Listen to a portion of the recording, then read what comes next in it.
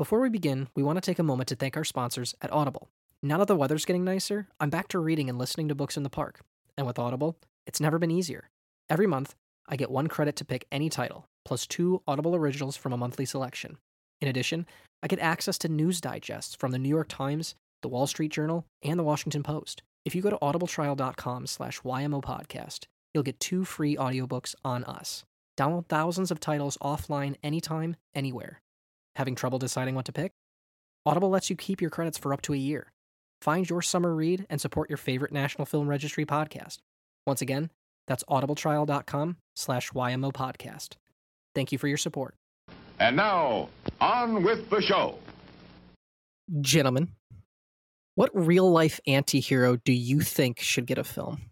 So I'm kind of going light, quote-unquote light with this answer, mainly because I'm not going with, like, a historical figure in, like, the textbook taught in school sense. I'm going with a film persona that I think would make for quite the interesting and biting, scabrous film. Very, very thorny figure. Not a typical, cradle to grave biopic. I'd kind of want almost a One Crazy Night, kind of almost Fear and Loathing in Las Vegas type movie about this guy making one movie, or doing the fucking Steve Jobs thing where it's like 3 different movies, but all 3 movies feel like fucking Fear and Loathing. I want to see a movie made about Sam Peckinpah, because that is a guy with an absolutely insane background who is an absolute maniac. Most people would consider a monster, but there's also a soft tenderness to him as well, and a poetry to his movies. Even his nastiest movies, there's this weird beating heart of like a boy who's just given up, who was once the most optimistic little boy in the world and is now just filled with absolute cynicism and nihilism and tequila. And I really want to see someone take a stab at like a real artistic, entertaining, just descent into madness that is Sam Peckinpah. So, the figure I'm thinking of has, I believe, had many movies made about them, but only from a particular time. If you go back to a certain era, Mickey Mouse's first released film is Steamboat Willie, but the first film produced for Mickey Mouse is a silent film called Plane Crazy. And it's all about how Mickey Mouse, like every young man of the time, wants to become a pilot, because he has incredible admiration for the most celebrated man in America at the time, Charles Lindbergh. Charles Lindbergh was one of our biggest celebrities in the 1920s and 1930s. He was hailed as a great American. The spirit of St. Louis was talked about all the time. Like, everybody knew Charles Lindbergh. He was on every magazine cover, and I'm certain, that there are plenty of films from the time about the great aviator Charles Lindbergh. He was hailed as a hero. Tom evoked Steve Jobs before. That was the thing. Like, he was just a name. And then in the 1940s, he very publicly supported the Nazis, and he proved himself to be a terrible, monstrous racist, an anti-Semite, just a shining example of fascism. And even though I feel like in elementary school we were maybe taught a little bit about Charles Lindbergh, especially in the last 10, 20 years, his virulent racism, bigotry, just the monstrosity that he was as a man has truly come to light. I think it would be fascinating to see a film that kind of reckons with, inarguably, he was treated as an American hero, and then he was awarded medals by the Third Reich.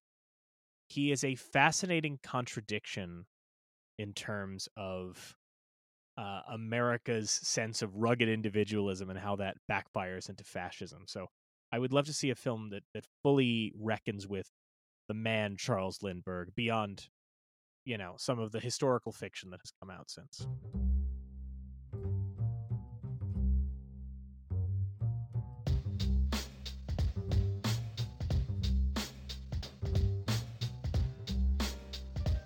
Every year since 1989, the Library of Congress has selected 25 films to add to the National Film Registry. The criteria? The films must be culturally, historically, or aesthetically significant. Each week on You're Missing Out, we take a look at one of these films to try and get to the heart of why they were selected and why they still matter. This week, we're discussing one of the few films that was inducted in the registry its first year of eligibility. Richard Newby joins us for 1980's Raging Bull. Our guest today is a writer for The Hollywood Reporter and Fangoria, and the author of, and I'm going to do this late night talk show style and hold it up, the author of We Make Monsters Here. I have the book right here. Our guest is Richard Newby. Richard, thank you so much for joining us. Thank you guys for having me. Welcome, welcome, welcome, and thank you for doing such a visual bit on a audio format, Mike. Good job. This is why you're the host.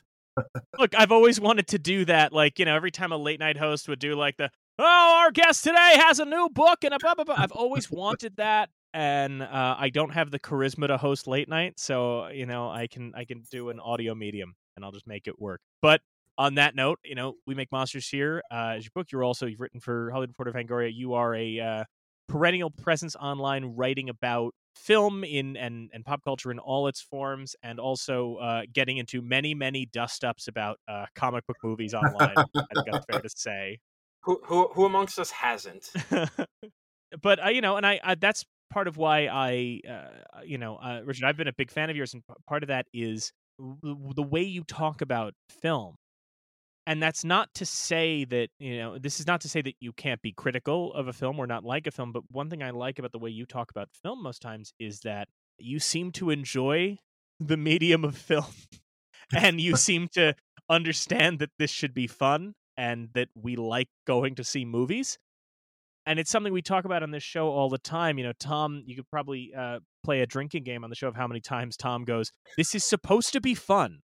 But it is like, we started this show because we felt like too many podcasts out there, movie podcasts, are about kind of like, well, let's take a look at the canon and say why they're wrong, and and it's like, I don't know. As much as I love genre films and horror films and all that, and we do enjoy those, we all enjoy that, there's a line between like the guys who go, you should actually also appreciate the works of Carpenter and Cronenberg, and the kind of guys who go, actually, Slumber Party Slaughter 6 is better than Citizen Kane. It's like, all right, man. But so, that's something I've always enjoyed about the way that you approach movies and talk about movies, that there's a genuine appreciation for the medium and the way you talk about it, which I think is so great and so refreshing. Absolutely, yeah. I appreciate that. I think, growing up, I watched a lot of, black and white horror movies, and so like I always had this interest in early films. I watched all the Universal stuff. I watched a bunch of Godzilla movies. So like, even though I've always been interested in genre, like it's always come from a place that's also interested in film. And so like, as I started developing, as I got into high school and more interested in directors, like I started watching entire filmographies of these famous filmmakers, specifically of the new Hollywood era, along with all the comic book stuff that was going happening at the time and coming out. So yeah, I've always just tried to have like a healthy balance between like my nerdy film loves and also my educational while also fun films. And so that leads us to, talking about New Hollywood, that leads us to what we're talking about today. I asked you to come on the show. I was very glad you said yes, and I sent you over the list of films, and you selected Raging Bull. I'm curious. I mean, obviously, it is one of the big ones on the list. An interesting thing about the National Film Registry is, starting this year and onward, they tend to have a healthy mix of the true canonical classics and the films that don't get talked about as much. We just did back-to-back episodes on Parry Lawrence's The River and Maya Deren's Meshes of the Afternoon. And now we're talking about Raging Bull. And I don't want to say that there's a massive difference, but Tom and I's Italian baby boomer fathers have seen one of those three films. And I think folks can guess which one that is. So it isn't it is an appealing one from that regard. But what was it about that particular title on that list that stuck out to you? I mean, I love Scorsese. The first R-rated movie I actually saw in the theater was The Departed in high school, and I was not 17 yet. I worked at the movie theater, so I could go see it earlier, and it just like it blew me away because I had never heard like that kind of language in a film before, and so like part of it was just like it was so shocking because I felt like I was seeing something that was like so like illicit and forbidden in that way. And so I just like started going through, so much of his filmography and getting DVDs from the library. And so that, that's what attracted me to Raging Bull. But also I really like boxing movies. I've talked about Rocky and Creed on Twitter. Those are some of my favorite movies. So that aspect also definitely appealed to me. All right, so when just as I think we were all basically the same age when The Departed came out, did you have the same experience at the end where everyone in your theater almost like jumped out of their seats, shitting their pants at the Yeah, bloodbath yeah, that happened? yeah. That was It was one of the great theatrical moments of my life was seeing that movie, not knowing what was coming because I hadn't seen Infernal Affairs yet, and just being like, "Oh fuck! Oh fuck! Oh fuck! Oh fuck!" And everyone around you just like just losing their goddamn minds that every single star of the movie just gets assassinated in yeah. 5 seconds. I was shook. Like it broke like all the rules that I kind of expected from that kind of a movie. So yeah, it made me a huge fan of Scorsese after that, and then so Goodfellas followed that, and Casino and Raging Bull and Taxi Driver, and I just kind of kept going through the rest of his classics. And then later on I found some of his hidden gems like After Hours and his docs like The Last Waltz. But I've seen every movie that he's done at this point. And yeah, I just I think he's an incredible filmmaker and also an incredible personality. Now, you said you've seen all of them. I'm just going to set Tom up for this. It's a running thing for us. Richard, what did you think about Kundun? I liked it. There we go. Yeah, It's not my favorite of his religious epics. That one we watched that in school. I went to Really? a Catholic school, and we had a world religions class, so that was the setting in which I'd watched that one. But I think in terms of his religious films, I think that The Last Temptation of Christ and Silence are the superior ones. I just evoke Well, Kundun because in I don't know you've watched The Sopranos, I assume, right, Richard?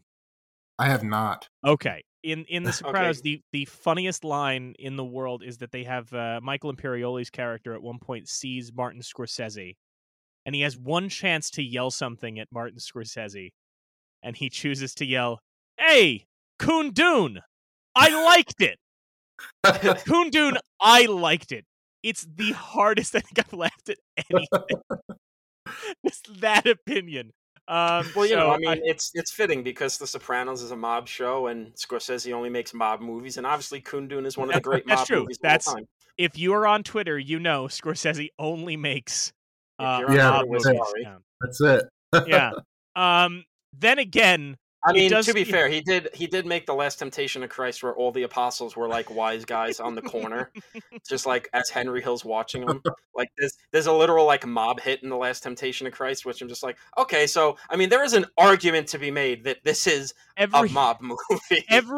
every non-Jesus character in The Last Temptation of Christ talks like when they would bring up a random Long Islander to do the readings at church, and it would just be, you know how like on Easter you just get like, and the Pharisees said to Jesus, like that's kind Well, of it. everybody that's not Willem Dafoe in that movie talks like they're calling into WFAN to talk about the Juan Soto trade or whatever. Like, it's great. Listen, I love that Harvey Keitel doesn't even try. Hey, Jesus, I got what you? Oh, you fucking want me to betray you now? It's great. Listen, it's fantastic. I need to emphasize The again. movies now more than ever. I need to emphasize, weirdly, recording order. This is the second time we'll be talking about Italian American stereotypes in film because we just did It's a Wonderful Life.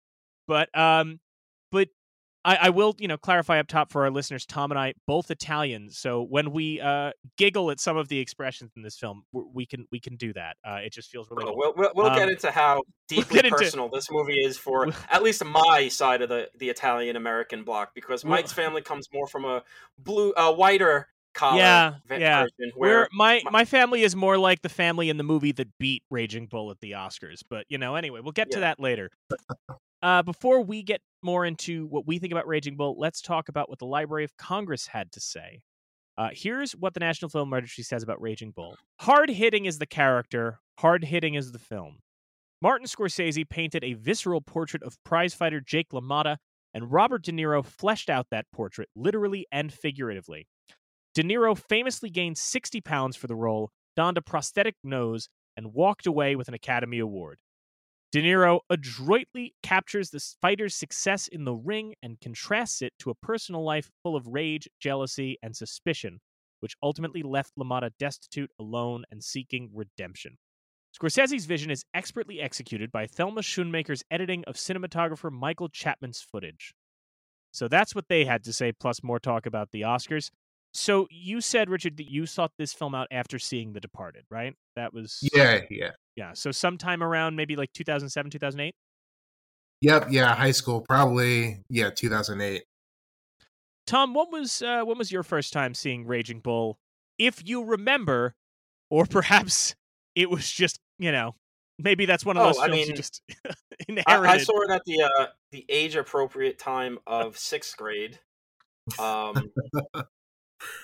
It was that era where I finally started getting into movies and asking my father, like, "Oh, have you seen The Godfather? Have you seen Casino or Raging Bull, all that stuff?" And he's like, "Yeah, I got him on tape. Let me show you him." And then, I watched Raging Bull and, laughed my ass off because I'm just like, "Hey, that's my family." It's really some truly accurate Italian American lowlife behavior in this movie. Maybe the most accurate portrayal of blue collar Italians, at least of that era, because I like a lot of these guys aged into my uncles and like great uncles or whatever, and I see them at family events and parties and whatnot, and it's literally exactly the same. It's so fucking funny. Tom, I'm going to give a quick note just for the sake of the program. Just say whatever you want, but just make sure that whatever you say, the statute of limitations is up on it. That's all I'm asking, is just make sure. Oh, listen, everything I'm saying is hypotheticals. It's fun. I mean, like, literally. It's all in character. Well, I mean, like, literally to the point where I was rewatching it the other day with the gorgeous 4K Criterion release. Unbelievable work they did. The scene where they're at the pool and he sees Vicky for the first time, and the mobsters are like trying to impress her, and Jake LaMotta's like, "Oh, look at them big guys talking about their big plans to make the look like they're big guys to her." And I'm like, that's literally how my dad talks about the connected guys at like weddings he goes to. "Oh, look at them fucking big guys, big tough guys. Yeah, fucking oh." And I'm like, Jesus Christ, my dad's literally Jake LaMotta. This is insane. Now I have to ask, because I saw it maybe in high school, I think, because they had just put out the anniversary DVD.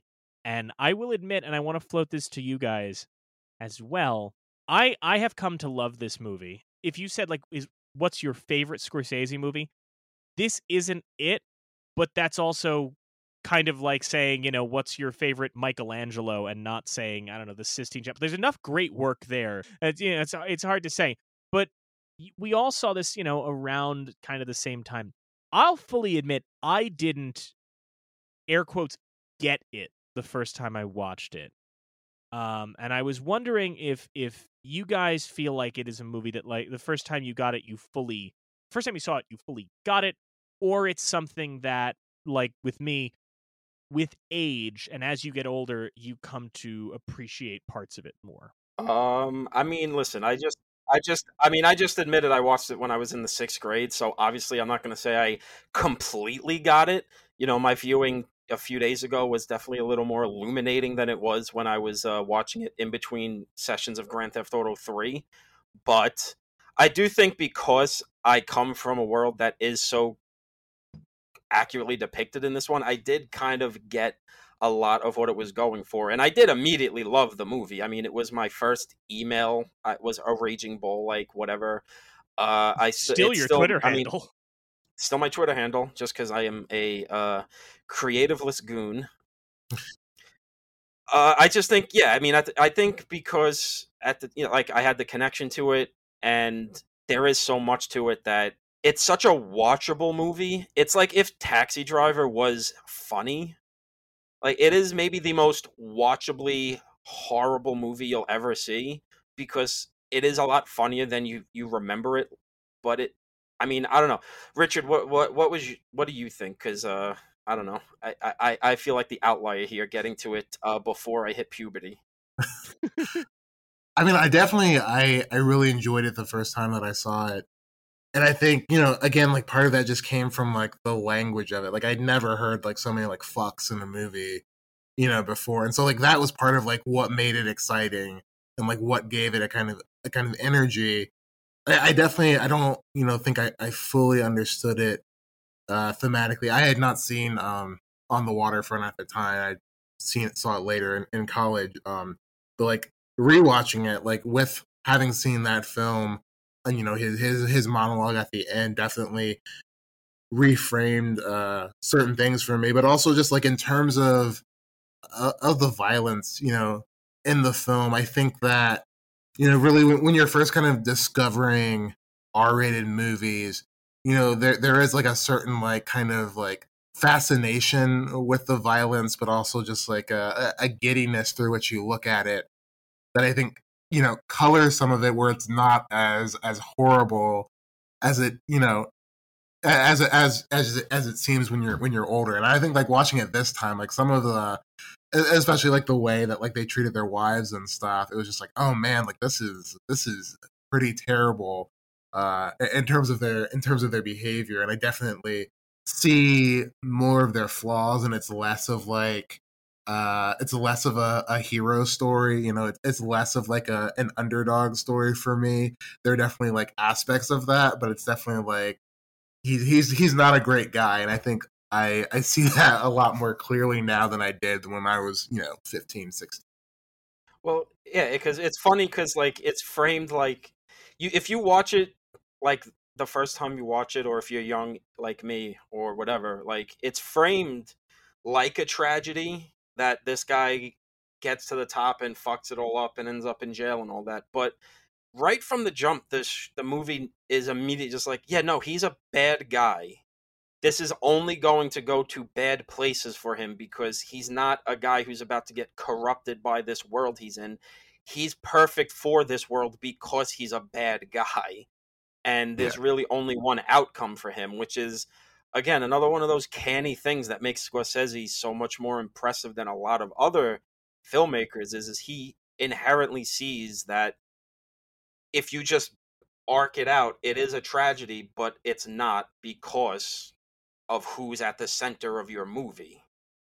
Well, I think that one thing that I like about this film a lot, and I've come to appreciate, I think about it, Raging Bull, I think about in the same terms as I sort of think about, and I may have said this on the show before, but like when we were in 7th grade, we read The Great Gatsby, and I thought it was one of the most boring books I'd ever read. And then I revisited The Great Gatsby in college and appreciated it as one of the great American novels. And the big difference is that is a book written from a place of regret. And you can't really have regrets when you're a 7th grader, but you can by the time you're in college. And I think Raging Bull is the same way, which is that when you watch it, if you are young or if you are maybe kind of, inexperienced in the world, it is easy to watch it and be perplexed by it because it is, as Tom knows, Jake LaMotta is a bad guy from the beginning. We first see him angelic in the ring, dancing to the intermezzo song, boxing to the intermezzo song, then doing his nightclub monologue. But then when we cut to him young, because we see him old and fat, we see him toward the end of his life, and in a state of downfall.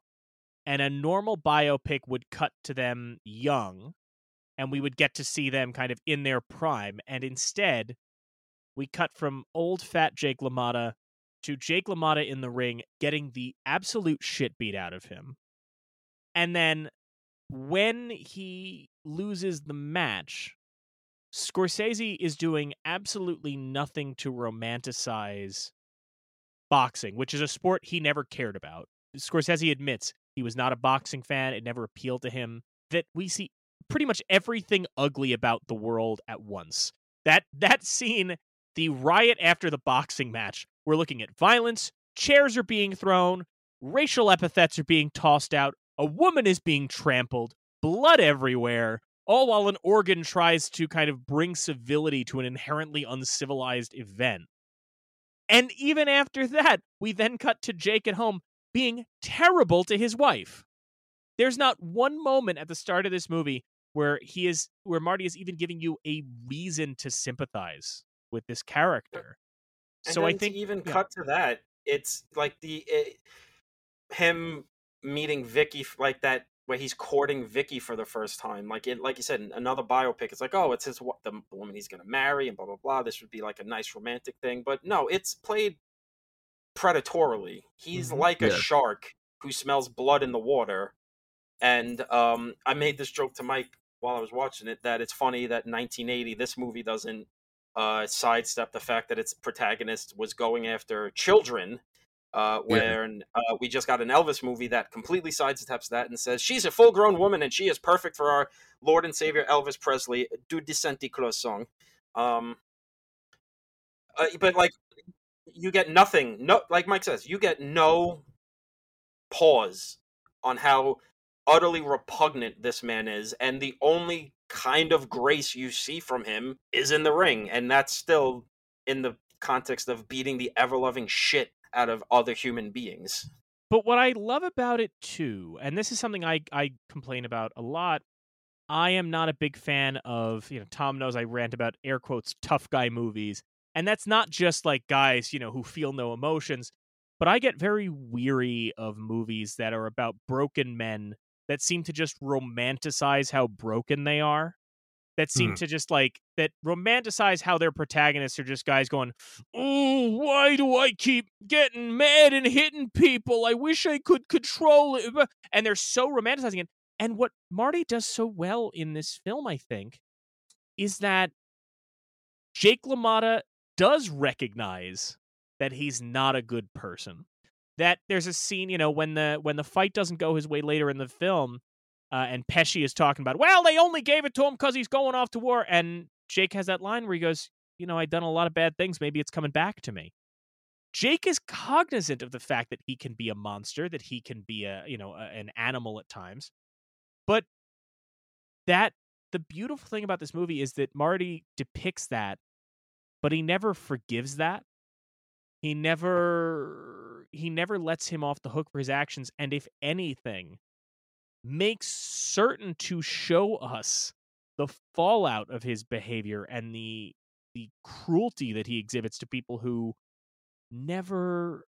rarely do anything to deserve it. There's a beauty to the fact that Kathy Moriarty's character is never actually seen, like, air quotes, cheating on Jake. She goes out to the club, but, the whole it's just him getting jealous about the way she greets people or the way that he's losing. There's never a sense of trying to justify Jake, which I think is really great. The film that I kept thinking of when I was watching it this time, in terms of similarities, was The Wolf of Wall Street. Mm-hmm. I think that's a very similar situation where you have a protagonist who is an absolute monster and irredeemable, and I think that Scorsese is making that very clear. But at the same time, if you're watching it at a certain age, there is, a certain romanticized notion in that lifestyle of being, macho, of being, wealthy. And I think that, as you guys were saying earlier, the more life experiences you have, I think that the more clear Scorsese's vision becomes in terms of looking at who these characters are. And I remember, when that film came out, there was a lot of criticism about how he was, justifying the behavior seen in that movie, and what Jordan Belfort was doing. But I don't think that's the case at all. And similar to here, I think that he's absolutely like rubbing our faces in the vulgarity of what we're seeing. We're seeing that in terms of wealthy, upper class people with money, but yet here, we're seeing it in kind of lower class slums, but it's still just as brutal and ugly, and I think unforgivable. I think that's kind of the beauty of Marty's movies, is that he is maybe the best filmmaker at in like just getting you into a specific world, these niche worlds that most people will never get involved in, and kind of being able to show you the allure of how people get involved in this stuff, but never once romanticizing it, and then by the end pulling the rug out from under you and saying, well, no, like, if you didn't get it the prior 95% of this movie, these people are irredeemable monsters and their lives are going to be miserable after this, because this is not a good thing that these people are doing. Raging Bull is maybe a little more from the jump, showing you what a bad guy Jake LaMotta is, but Goodfellas and Wolf of Wall Street are probably the two best examples of people not getting the movies because they forget the ending, where he does a good job showing you why Henry Hill wants to be in the mob, why Jordan Belfort wants to be a Wall Street broker. That's very alluring, all this money and power and the women and all this, blah, blah, blah. But the more it goes on, the more punishing it becomes. We go, how do you keep up with this lifestyle? And then all the bodies they leave in their wake. And then by the end, Henry Hill, I'm just a schnook eating egg noodles and bullshit tomato sauce out in the sticks. And Jordan Belfort's hawking bullshit self-help books in Australia or whatever. Like, nobody's better at that than Marty, I think, of just completely unvarnished showing you a world without ever making it hard to watch, which could have been easy with this movie. Well, I think the other thing, and I'm glad Richard brought up Wolf of Wall Street, because I was thinking about the fact that of the major films that Scorsese has that focus on a monstrous protagonist, I would say Taxi Driver in the 70s, Raging Bull in the 80s, Goodfellas in the 90s, and then obviously Wolf of Wall Street in the 2010s. In those other three films, Taxi Driver, Goodfellas, and Wolf of Wall Street, the endings of those films are cynical. Marty is very good at having a cynicism. Every one of those kind of has, especially Wolf of Wall Street, but they have a very, like, Bertolt Brecht kind of resolution, where in Taxi Driver, we're meant to kind of be horrified at the irony of the fact that he's hailed as a hero despite being a psychopath. Goodfellas ends with Henry Hill looking into the obviously Pesci shooting the gun, but prior to that, Henry Hill in his suburban home, he's got the nice life, but he's still like, but I miss it though, wink. And Wolf of Wall Street, the entire time, Jordan Belfort is Mac the Knife in Threepenny Opera, right? Like, he's, he is that roguish figure.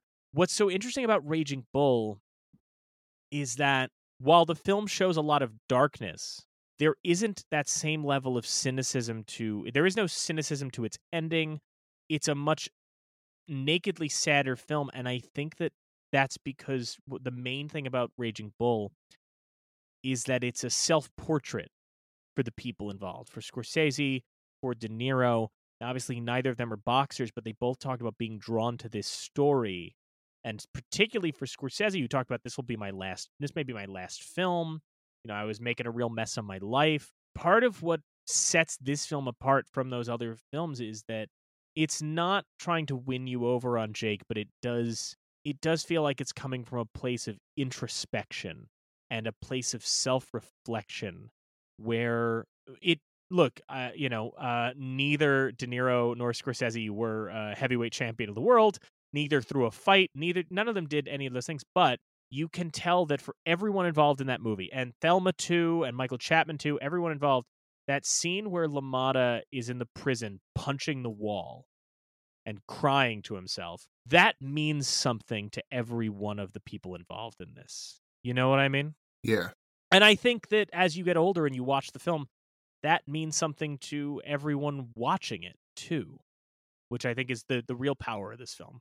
Yeah, I think also in terms of like that ending and him, coming to that self-realization, it's so interesting too in using that Brando monologue from On the Waterfront, where he's kind of blaming his brother for his problems. It's interesting to me, especially like seeing it this time around, because Joey is in his corner, for basically all of the movie, and the only time that he isn't is because he is sick of being abused and beat up on. And so, and looking at where, his career went, I always like kind of think about that scene. Like, does he realize that like this is not his brother's fault? Like, is he drawing a comparison between himself and Brando's character and On the Waterfront and saying that like, if my brother had been there for me, I could have been a contender. I would have stayed the champ. There's that quote that ends the film, about the blind man Oh yeah. saying, but it's like, I don't necessarily think that, Jake is able to see clearly at the end. I think he realizes some of it, but I don't, I don't necessarily think that he fully accepts that where he is solely because of his action. It's interesting you bring up the. I'm glad you brought up the waterfront quote. There's a video essay on the Criterion called "Gloves Off" where they pointed something out that I never noticed before, and we covered On the Waterfront last season, but I never noticed, which is De Niro delivers a line differently than Brando. Marty originally wanted it to be entirely, emotionless. Brando adds a bit of flair. I mean, De Niro adds a bit of flair, but when Brando says that line, he said, I could have been somebody, I could have been a contender. Brando emphasizes a different word and it changes everything. Brando has the line where he goes, I could have been somebody. And the emphasis is on somebody. And Jake says, I could have been somebody. And they said, the important difference there is that emphasizing been instead of somebody really shows the difference between where those characters are at, where Brando's character in On the Waterfront, it's a status thing.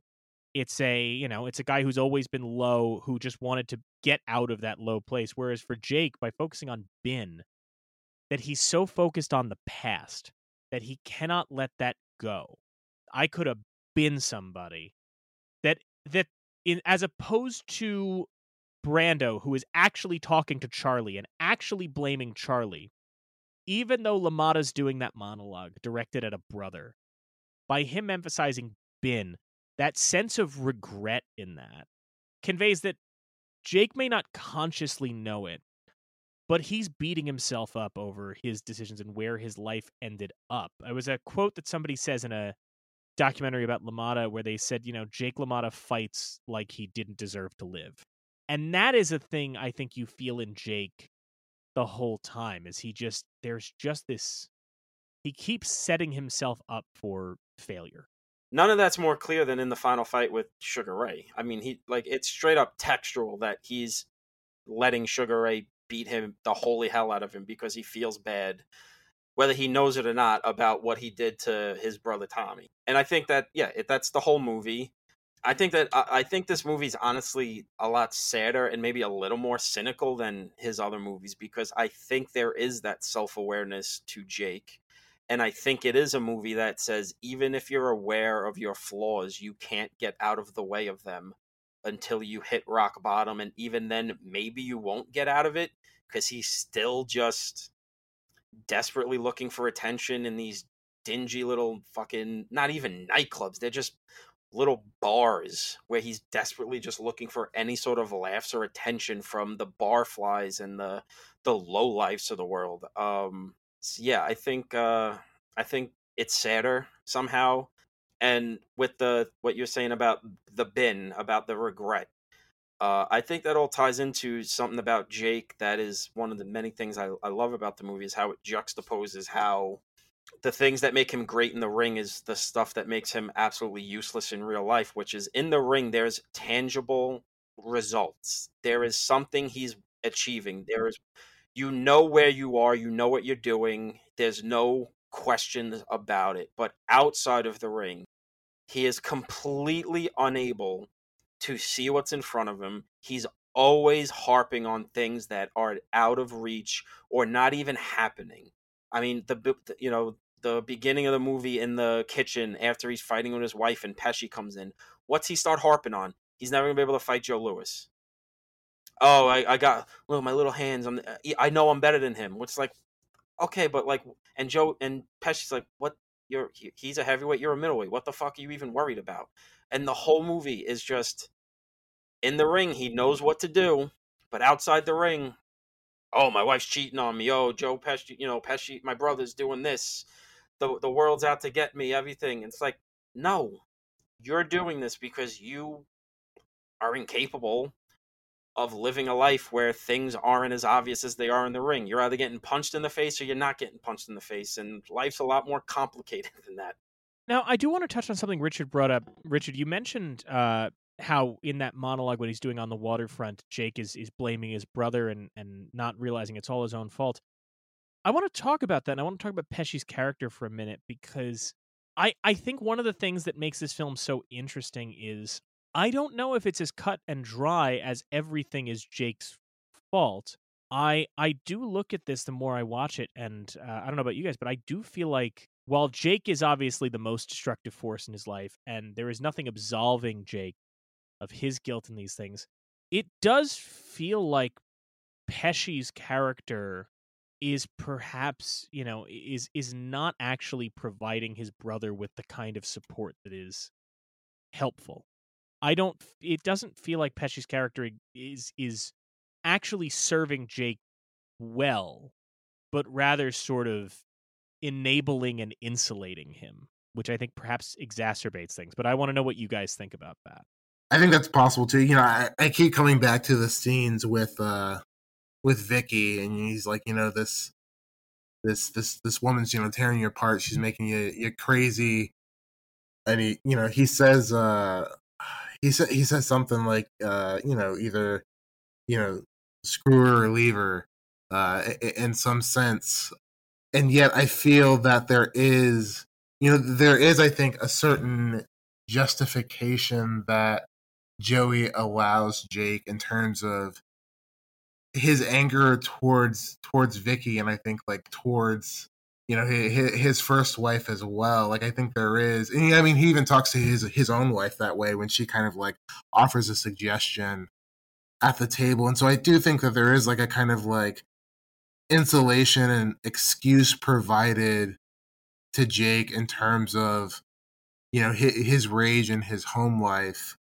And I think perhaps it's because Joey is Jake's corner man, even at home, he's his corner man in the ring and at home. And I don't think that, just as Jake, he can't function outside of the ring.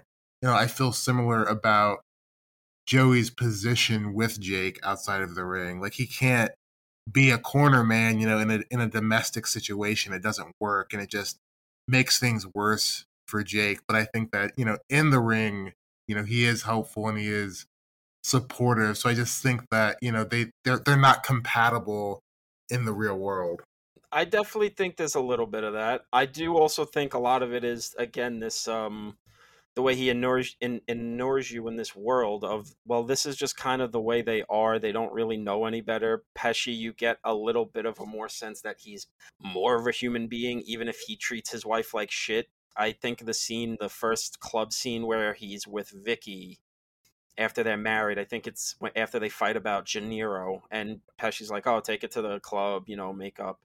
And Frank Vincent and those guys are like, oh, look, she's here with that gorilla. He probably beats her. He's probably thrown her 100 beatings already, which is, I think, very telling in that even in this world with these guys, that even mob guys look at him as like, oh, this guy's not in a world where, this guy's in a world where he beating his wife is definitely like an everyday occurrence. They kind of look down on him, even these guys, these low lives. I do think Pesci's character gets a little. It's a complicated movie. I think Pesci's character is doing the best he can because everybody says you can't talk to Jake. There's literally no helping Jake. He's got his head of rock. He does whatever he wants. He even finally agrees to throw a fight to get the championship, and he fucks that up because he refuses to even fall down for the guy. But I think maybe the most important scene for Pesci's character is that the whole movie De Niro is freaking out about Vicky. She's cheating. He slaps her around. He's always freaking out and yelling at her, blah, blah, blah. And the only time we see Pesci get violent is when he actually sees her maybe doing something wrong, and he doesn't go after her. He goes after Frank Vincent. And in his own fucked up way, he's trying to do the right thing. He's trying to protect his brother's, honor, his brother's wife's honor, and that he never even tells Jake what happened because he knows what's going to happen to Vicky if he finds out. I think it's this weird, complicated, macho thing, but he's like the closest in this realm of trying to do the right thing for this fucking maniac, but there's like nobody's ever going to be able to break through to him. Yeah. It's so interesting you say that, Tom, because I felt that one time watching it.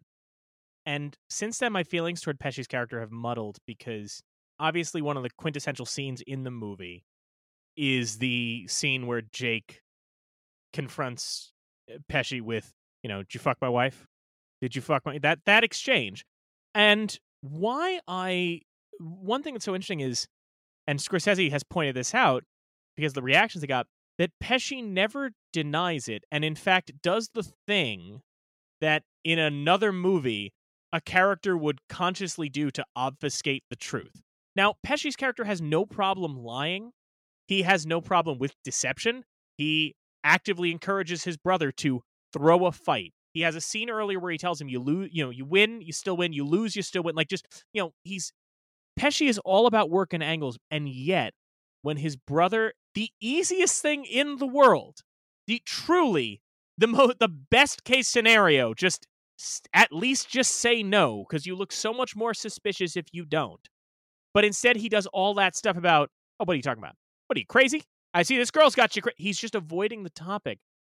And I'm not, and then when you think about the fact that, yes, he intervenes with Frank Vincent, but because she's out in public with him, that he's that Pesci's character is a lot more, I don't want to say Weasley or anything like that, but, he's worried about when he's confronting Kathy Moriarty at the club for being out with Frank Vincent, he's talking about, well, what's it going to do to my brother? What's he going to do to you? This and that. It's about the appearances of it. He doesn't want his, anybody saying his brother's wife stepping out.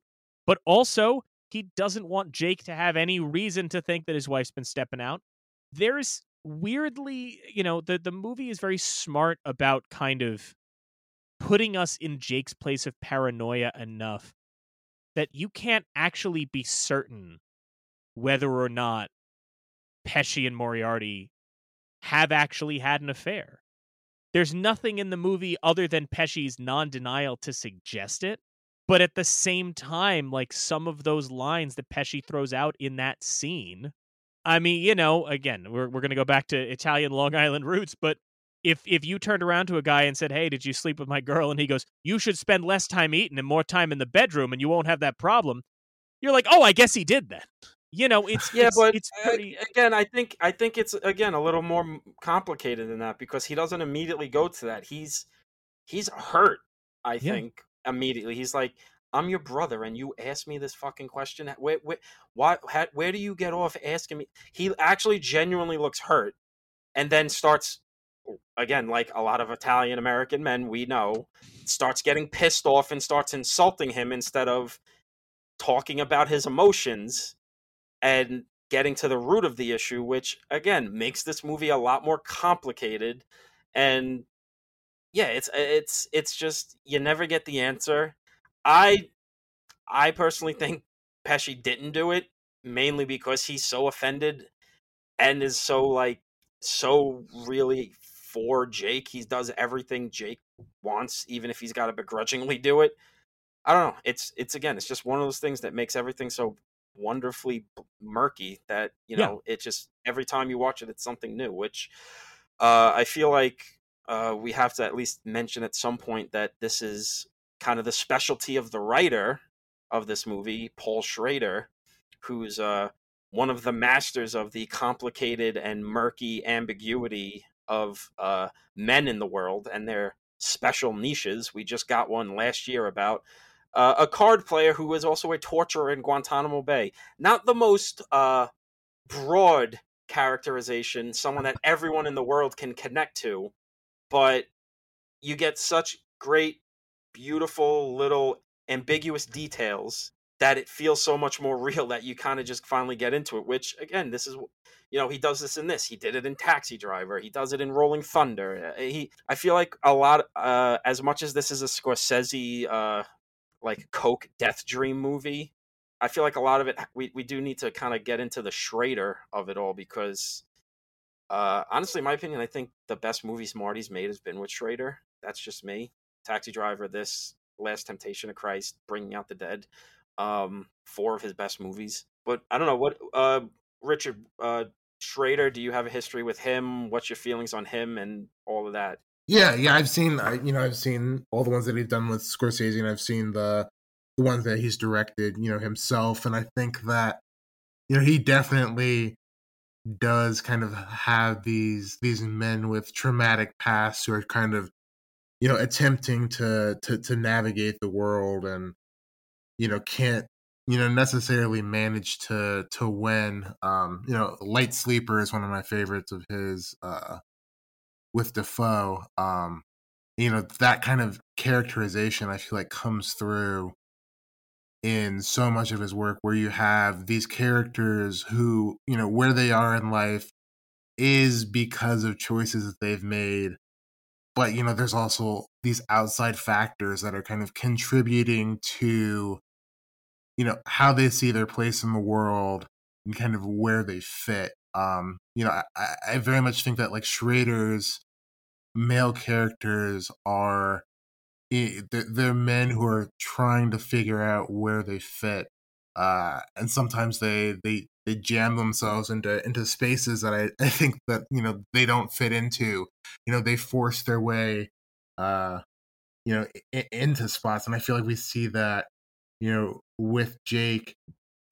Even just in terms of, like, his career as a boxer, like, it's not necessarily that I believe that, like, Jake is incredibly passionate about the sport and the artistry of it, and the rules of it. I think it's this violence inside of him, and that's the outlet where he can try to fit in. He doesn't fit in perfectly, but he tries to force himself in that space, to see if he can fit there, if he can make something out of his life within that context. And he can't entirely, and I think that that's something interesting that Schrader has kind of explored throughout his filmography as both a writer and director, of trying to force these very specific types of men into spaces where they don't particularly belong but try to thrive in.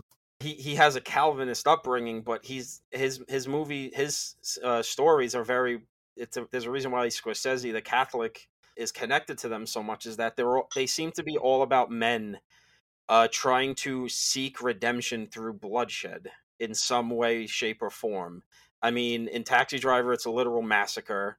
In this one, it's literally Jake letting himself get beat to a bloody pulp to try to seek redemption. That's kind of like the thread, and I think it's, I think it's one of the things that makes these two guys work so well together, is these they both feel like in their movies there's a personal thing of they are men in these specific worlds.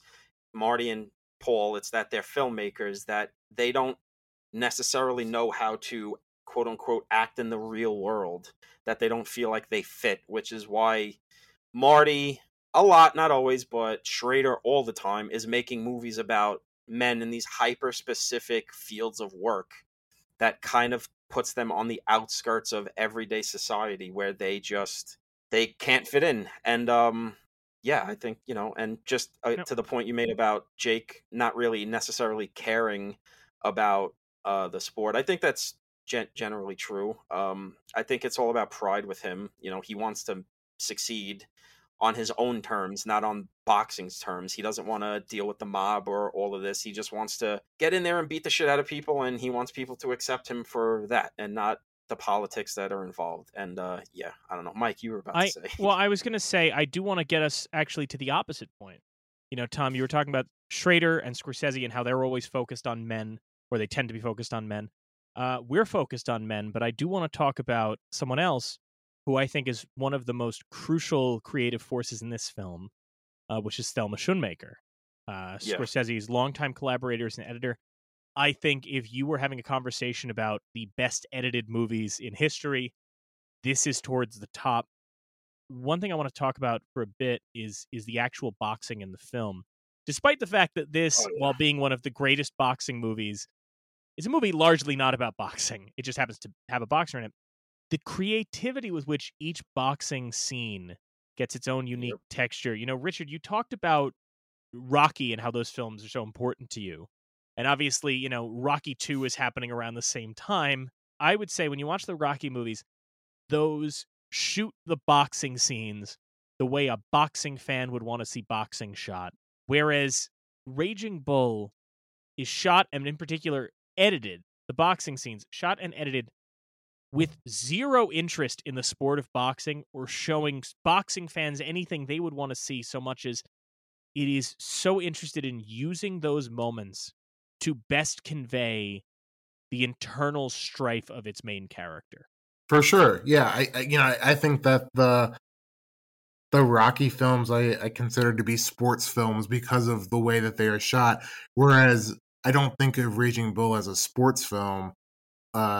Despite the main character being a boxer, because the scenes are so much centered around receiving punishment, and I think there's the theme in so many of Scorsese and Schrader's movies, this theme of like Catholic guilt, and I think that we see a lot of that come out in the ring, where he does want to beat the shit out of people, and he is angry, but I also feel like there is a guilt in terms of who he is and like, why am I this way, which I feel like culminates with him punching the wall in the jail. But I think that the way that Thelma has constructed this film together, it's very much a kind of I guess to make the comparison, it is something of a crucifixion. It is seeing Jake basically being brought near death for his sins in some ways, and I think that there's an emphasis on not only pain but on on broken flesh, and it's not the kind of I think when you look at Rocky and there's the whole like cut me mix scene, and there is a certain brutality in that, but I also think that there is there's a nobility to it in the Rocky films, where I feel like there is no nobility and what we're seeing here. It's a savagery. There is an almost primal battle happening, I think, between man and himself. It does feel, yeah, it feels like we're we could be watching the first human beings on Earth, cavemen, kind of beat the shit out of each other. There is no no sportsmanship or artistry to the fight, and I feel like that's what the editing conveys in this. And it's funny because as much as this movie's not all that focused on the boxing like the Rocky movies are, or any boxing movie before or after, they are the best boxing scenes ever shot. I mean, it's like, without question, it actually feels like these guys are actually hitting each other and beating each other to a pulp.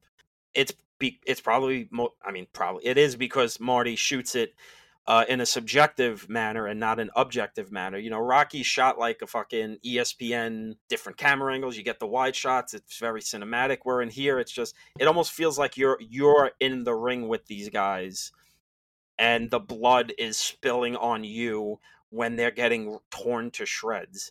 And I don't think I've seen a boxing movie since this movie even come close to the subjective view of boxing.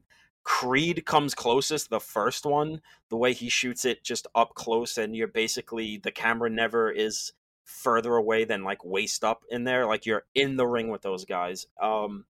And just because Richard says crucifixion, it just hit me now. Like, I think in that final fight with Sugar Ray, and he's leaning up against the ropes in an almost very crucifix way, that was obvious. But the wounds we really focus on he takes is every time he gets punched in the face, we get close-ups of blood shooting out of his forehead. very much like the crown of thorns, Mm-hmm. tearing Jesus' head up as he's walking with the cross before his own crucifixion. So yeah, there's definitely Jake definitely thinks he's a martyr. He definitely thinks he's trying to seek redemption through blood. His absolute pride, even after getting demolished by Sugar Ray. You never got me down, Ray. You never got me down. Well, I think there's also an argument that Sugar Ray, especially in that scene, one thing I kind of love about Raging Bull is, yes, I mean, in the first scene we have, in the first fight, the very first fight in the film, and Jake is boxing with a black man, and Joey throws out some epithets. But there, other than that, whereas Rocky obviously gets into that kind of, American sports racial dynamic intensely, it's not just that Sugar Ray is treated, it's not to say that Sugar Ray is treated necessarily with dignity in the film. It's rather that Sugar Ray in particular is, I think, almost deified in the film. When you have those moments, that great moment where all the sound cuts out and he's Yep. about to deliver that punishing blow, he's not just filmed like a boxer, and he's not filmed with any personality either. It's just that he is filmed like a Greek god or a cosmic force. Sugar Ray in that moment is, there's, especially because you contrast it with Jake looking so bloody and beaten, Sugar Ray looks angelic in that moment when he's delivering those blows, and I think that's, I mean, the guy who plays Sugar Ray, I forget the actor's name of him, but he's so magnetic in those moments he gets to be on screen. But I mean, Jesus, he's probably, with just one line of dialogue, he's probably given the most humanity and decency in the whole movie, which is he's going off to war next week. yeah. All these guys are around the same age as him. They're all war, Yeah. ready. They could all be in the war, but they're all just greedy pieces of shit who stay and keep fighting around the country. Whereas Sugar Ray, who has no lines of dialogue, you get no other real information about him other than Jake is the first person to knock him down, and he's about to go to war.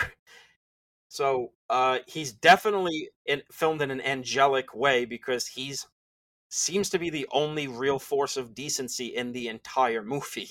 Also, we should talk a bit about, before we wind down, we should talk a bit about Kathy Moriarty's incredible performance in this film. This is what it's her first role. Pesci, I believe, is allegedly the one that discovered her. And there is just something about her and the way she delivers dialogue. Some of the line deliveries she has when she's in the bathroom screaming "get away." There's just, for some reason, the exact tone and pitch of how she says it is so flawless. I mean, let's just take a moment to acknowledge. I mean, that is one of those incredible debut performances. Oh yeah, without doubt. There's such a maturity too. We talked a little bit before about the character being 15 when Jake meets her, but there is like a confidence and maturity that she brings to this character that I think throughout the film we're seeing so much immaturity from these characters. Like these are children, these are spoiled people, and yet she remains this kind of like, even when she's stepping out and going to the Copacabana, she's handling herself in a very mature way. And I think like we only see that perhaps break when after the big fight they're walking down the sidewalk and she smacks him over the head. But like for so much of the movie, she is this mature figure that kind of grounds us in all of this madness that's happening. After winning the title and everything, she's the one calmly and trying to get Jake to call his brother and trying to guide him into doing the right thing, which he makes the first move, but he doesn't actually talk on the phone. So you get that amazing Joe Pesci delivery of "your mother sucks big elephant dicks," the way only Joe Pesci could deliver that line. And then we immediately cut to what, like 6 years later, he's a fat piece of shit. He's working at a nightclub all night, and all we need to know of what has happened in that 6 years is he comes out of the club at 6 a.m. She's waiting in the car. Jake, no, for real this time. I'm getting a divorce. Everything's settled. Like, go the fuck away. And she just drives off. And that's all you need to know, is that this beacon of maturity and kind of taken it on the chin the entire movie, has, in whatever, I forget the amount of time, has finally said, fuck this. I've given this monster enough time. I'm leaving. Now, before we wind down, I want to talk about the bookends a bit. I looked up some information on the song that plays at the beginning, Intermezzo. When Jake is bouncing in the ring, the first thing we see, that operatic, the ba-da-da-da, that is Intermezzo from the opera Cavalleria Rusticana by Pietro Masciani. A couple things that are interesting about that maybe weren't intended, maybe were. Masciani himself, the composer of that opera, was considered kind of a one-hit wonder for this opera and was just chasing that glory always again, similar to Jake. But where that song appears in the opera is so interesting because the opera itself depicts a twisted love triangle. It's focused on a man named, I believe, Turido, and his love affairs with these two women, and one woman is married to another, and it's basically this twisted 4-person love triangle at the moment when everything is at its worst, and the husband Alfio swears a vendetta against Turido, and these two men who have destroyed these women's lives swear that they are going to destroy one another. Everyone goes into a church. The town square is empty on stage, and the orchestra plays the intermezzo. And I think that that's so interesting compared to what we see in the beginning, because in the ring, in that moment, the only time we get to see Jake looking almost angelic as he moves is also the only time he has peace. So similar to where this song that plays appears in the opera, it's the one respite. As for the other bookend, Richard, you touched on it earlier, but I want to get everyone's thoughts. The film ends with a title card quoting the Bible. So for the second time, the Pharisees summoned the man who had been blind and said, "Speak the truth before God. We know this fellow is a sinner." "Whether or not he is a sinner, I do not know," the man replied. "All I know is this: once I was blind, and now I can see." Now, obviously, after that, it's a dedication to Marty's film professor, and it's easy enough to say that quote is more in reference to Scorsese's professor than anything that happened in the film. But I wanted to start with Richard and then to Tom. What is your interpretation of that quote in the context of the film and what it means? Yeah, I had mentioned that earlier with, in relation to the On the Waterfront uh, monologue, and then I wasn't sure if Jake really sees, how he landed in this predicament, where he is performing at these shitty nightclubs for a few people. But then, after you raise the kind of like difference in the delivery of the Ben and Somebody, I'm not entirely sure that he is suggesting that his brother, is the one to blame for his downfall. I think I'm wondering, he has this line, that's entertainment. And so, part of me wonders if what he's saying is kind of, the fact that he never really, I guess, stood a chance to be a champion. He's just an entertainer. He's just, kind of something for people to look at, and whether he's kind of realizing that in the end, and as he's doing these kind of, terrible stand-up shows, is that, is this really any different from what he was doing in the ring? It still seems like kind of a form of self-abuse. He's still the same person he is. Like, he looks, different, as we kind of talked about. But, I'm wondering if he's kind of realizing that, what he's doing in the ring isn't so different from performing for these people who don't really care about him, in these clubs for attention.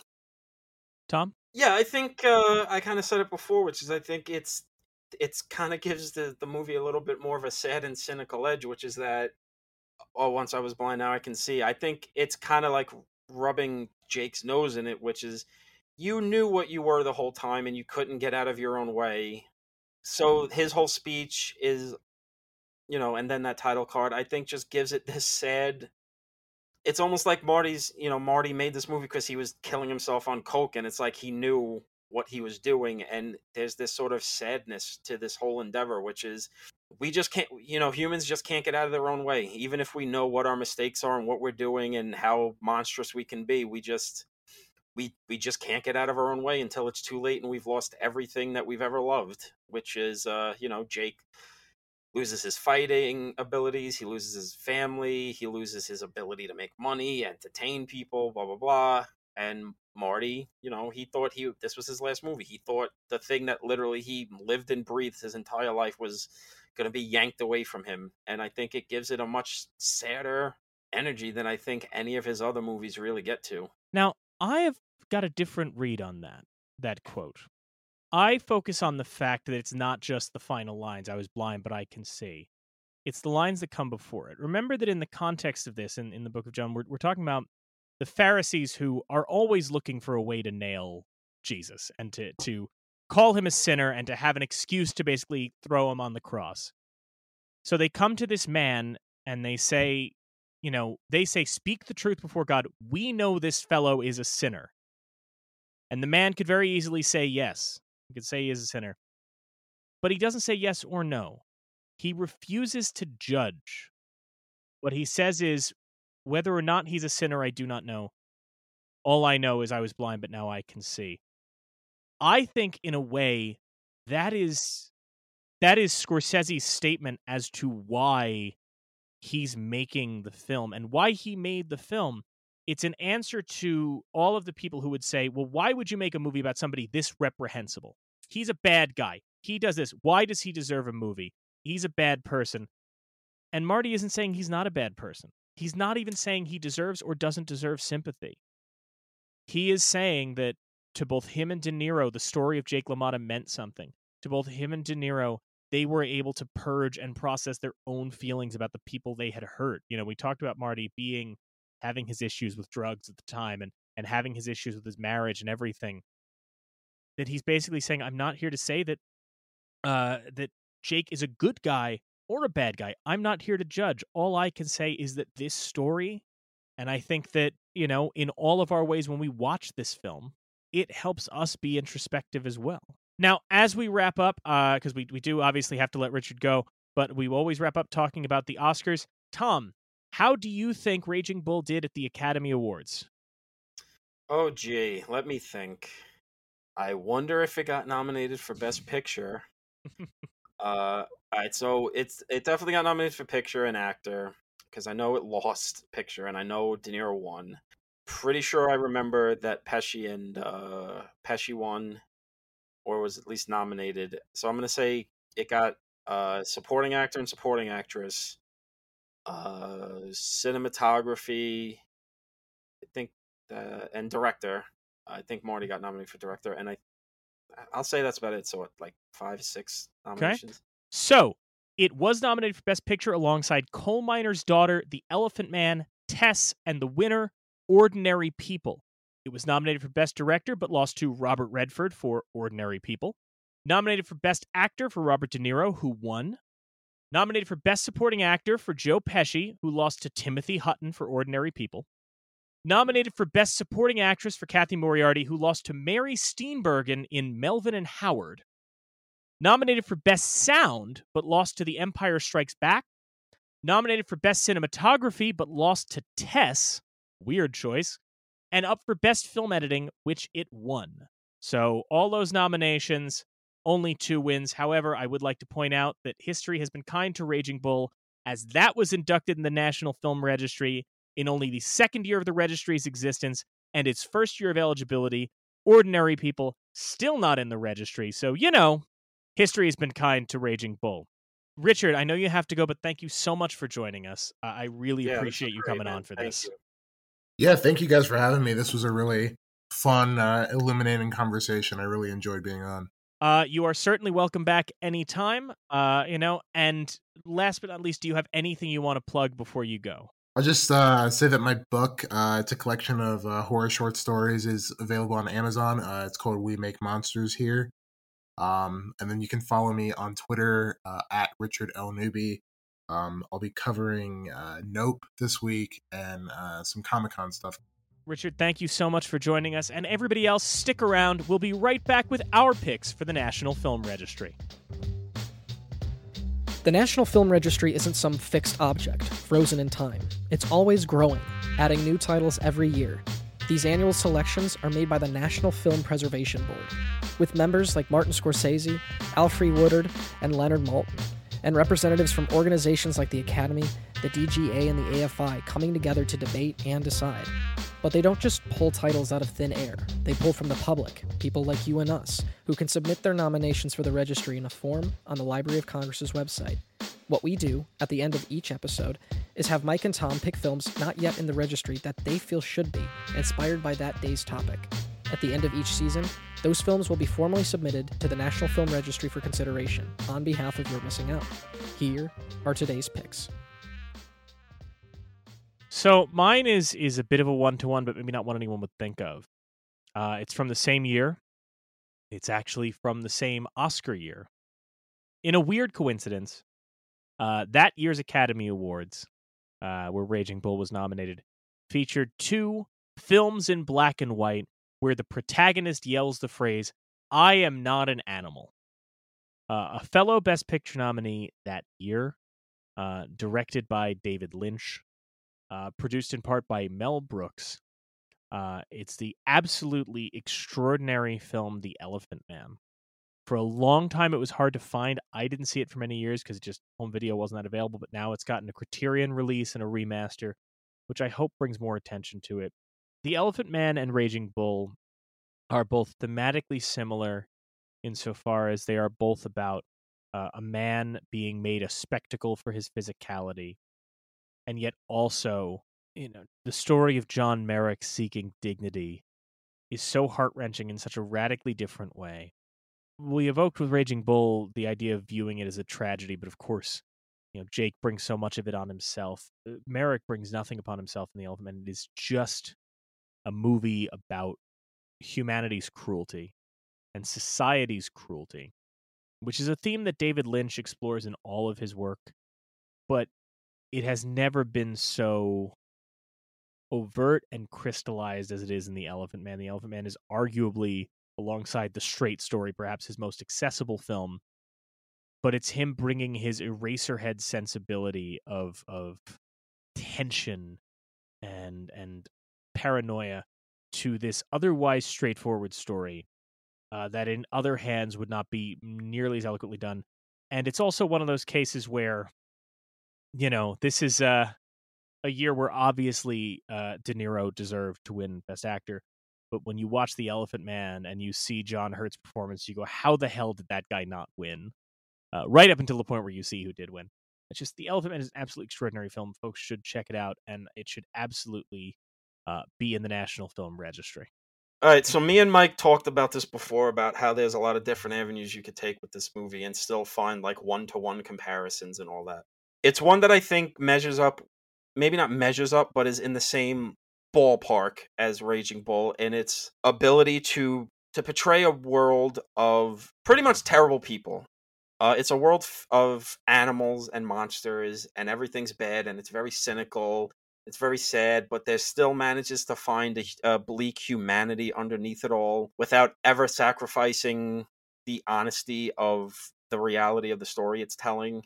So I picked a movie of my real-world anti-hero I want to see a movie get made out of. I picked a Peckinpah movie, and I'm picking Cross of Iron, a movie he managed to make a movie about a group of World War II commandos for the Germans that manages to never shy away from the fact that these guys are on the German side, but still gives you like, well, they kind of got forced into this, but they're still fighting pretty hard for the bad guy side, but they're still human. There's still something fucked up going on here. There's an amorality.